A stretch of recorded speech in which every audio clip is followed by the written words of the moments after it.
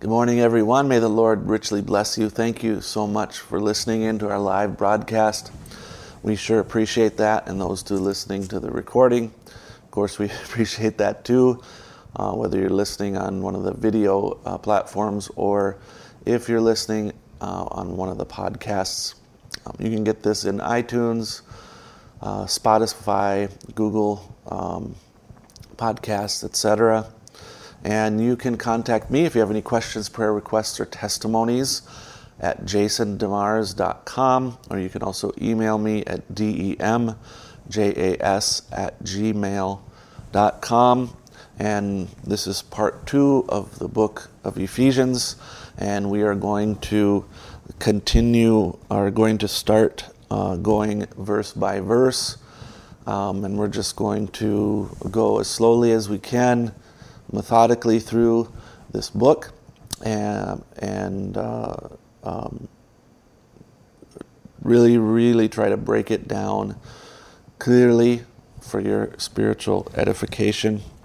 I sure appreciate you listening in with us now. Verse 1, Paul, an apostle.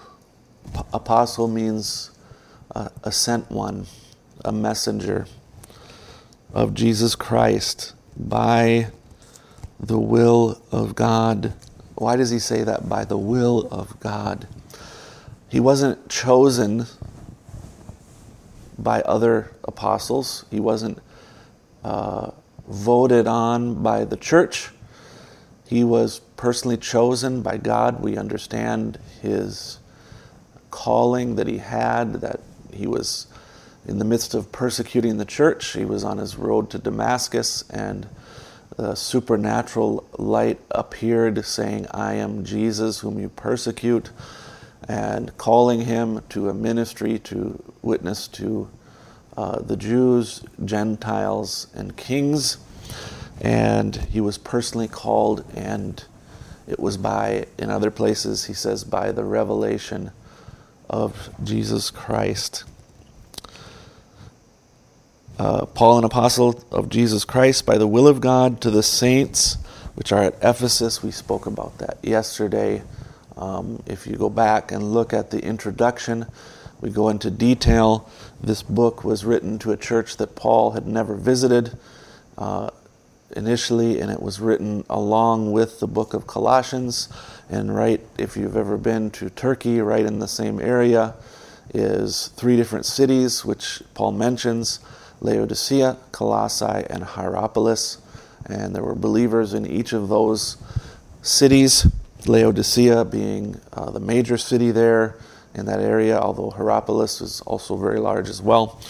But Paul wrote this to the Laodiceans, and through the process of Tychicus coming from Rome to the port city of Ephesus and traveling by foot to Laodicea. Of course, he would have stopped and he would have communicated this letter also to the Ephesian church.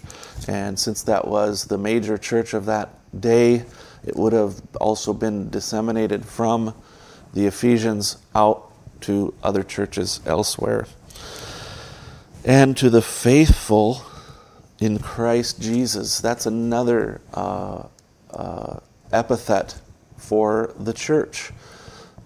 The church, the true church, the bride of Christ, is also the faithful in Christ Jesus. And Paul writes his apostolic greeting: "Grace be to you." Amen. Grace be to you, and peace, shalom, from God our Father and from the Lord Jesus Christ. I want you to notice what he says next here. "Blessed be the God and Father of our Lord Jesus Christ." It's very interesting. In verse 17, he says, "The God of our Lord Jesus Christ." Jesus Christ was a man. He was a man that was the anointed, chosen Messiah, the anointed one, and who was the Son of God. His parentage was by the Holy Ghost overshadowing Mary and creating that perfect little sinless embryo within her body. God created both sperm and egg and fused them together so that he could be a sinless man. It wasn't as though God created a sperm and took the egg of Mary. If that was the case, Christ Jesus would have been a sinner.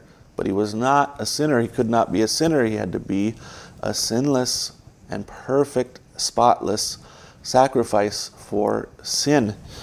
So he was not the egg of Mary, but he was both sperm and egg created by Almighty God in the body of Mary. He was a man.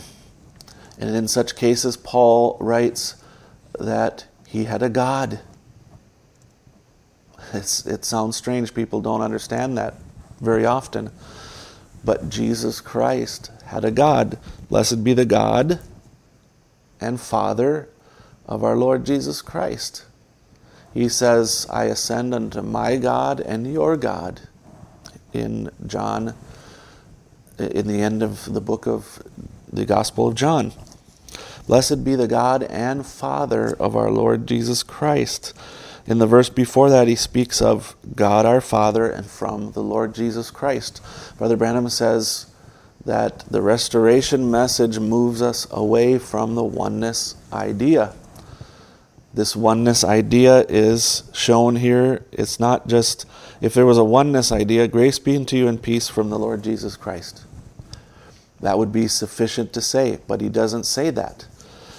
John 17 verse 3 says, and this, Jesus praying, says, this is life eternal, that they might know thee, the only true God, and Jesus Christ, whom thou hast sent.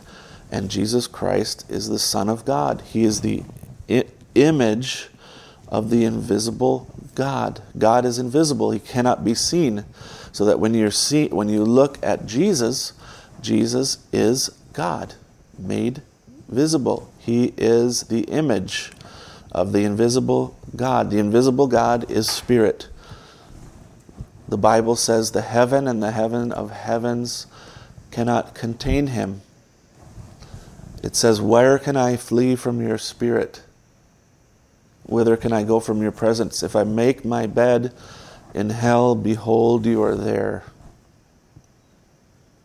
If I go into the farthest part of the sea, you're there. Why? Because God covers all space and time. So God wanted to come down and reveal himself in human form on the earth, so he himself created and gave birth to the Son of God through Mary. And he came down at the baptism when Jesus was being baptized, and that dove came down. God, that was God himself, the Father, coming down to dwell in his Son, Jesus Christ. And that Son was the image, from the time he was born, he was the image of the invisible God, the express image, exact stamp of God's nature. Blessed be the God and Father of our Lord Jesus Christ, who has blessed us with all spiritual blessings in heavenly places in Christ Jesus. Now I want you to notice, if you have your Bible open in front of you, in the King James Version, and this is the Scofield Bible, it has places in italics. That means places is added by the translators in order to make more sense. What this verse is really communicating is, who has blessed us with all spiritual blessings in the heavenlies, in Christ.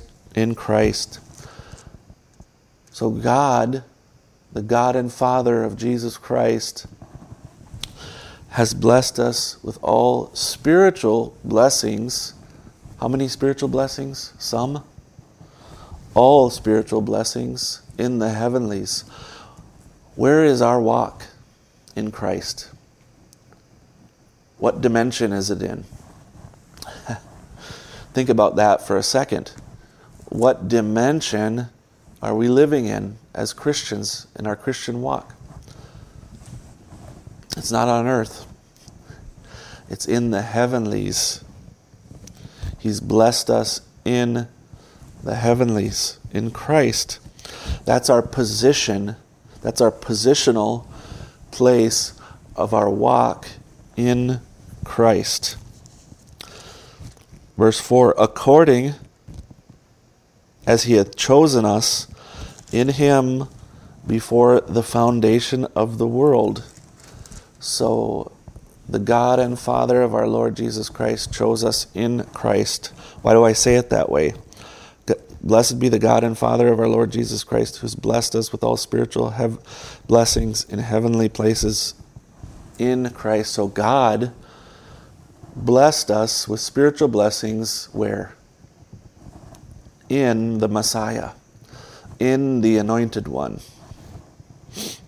As according as he, who? The God and Father of our Lord Jesus Christ, has chosen us in him. Now, is it God choosing us in God? Well, in a sense, you could say that's true. But really what the Scripture says, he blessed us in heavenly place, in the heavenlies in Christ, and he chose us in him. So in this place, in this sphere of heavenly blessings, is in Christ. So the place that we're chosen before the foundation of the world to be in is in Christ. And I want to pause here and emphasize this. Brothers and sisters, our blessings are not because of us. Our blessings are not because of our efforts or even the spiritual condition that we place ourselves in. It's not even because of our own personal faith that we've created, that we've worked ourselves into, that we have said, I'm getting myself in the position where I can be blessed. No, you were not in the position to be blessed. You were in the position to be cursed. There's only one man that ever lived that was in the position of blessing. That is Jesus Christ. And the place that we have of blessing is because of Christ, not because of what you and I have done. So why are we blessed in the heavenlies? Christ. Where are we chosen? In Christ. Why are we blessed? Christ. I want that to sink in. The only place that we can be blessed is not because of what we've done, not because even of who we are. We are born under a curse. Why do you say that? We're born in sin, shaped in iniquity. We are born with a nature to sin. We are born in a position where we are dead. That's what Paul writes in the 2nd chapter of Ephesians. We were dead in sins and trespasses. Totally dead to be able to do any work of righteousness. So where is our place of heavenly blessings? It's not in ourselves, it's in the Messiah. And where are we chosen, even to be a part of these blessings? In the Messiah, Jesus. According as he has chosen us, so God individually chose us. He chose you, he chose me as individuals to be in Christ. And when did he choose us? Last week? No, he chose before the foundation of the world. Before there ever was a creation, you were in Christ. And what did he choose us to be before the foundation of the world? He chose us that we would be holy and without blame before Him in love. So we will be in love, in the beloved, in Christ. We are holy and without blame. You're not holy by yourself. You're unholy by yourself. By yourself, you're full of blame. I'm full of blame. But in it being chosen in Christ before the creation ever happened, we are holy. We are without blame. How are we holy and without blame? Christ. He is the worthy one. He is the sinless, spotless sacrifice. You and I, we're deserving of nothing. We're deserving of hell. But in Christ, we're holy and without blame. This is God's choosing. This is God's purpose. He blessed us in the heavenlies, in Christ, before the world ever was created, before there was even a space for a star or an atom to be created. All right, we're going to finish there. We'll start up again looking at verse 4, again a little bit in a bigger context, and then continue on there. May the Lord richly bless you. If you have questions, testimonies, prayer requests, please let me know. I will certainly be glad to take those things before the Lord. May the Lord richly bless you.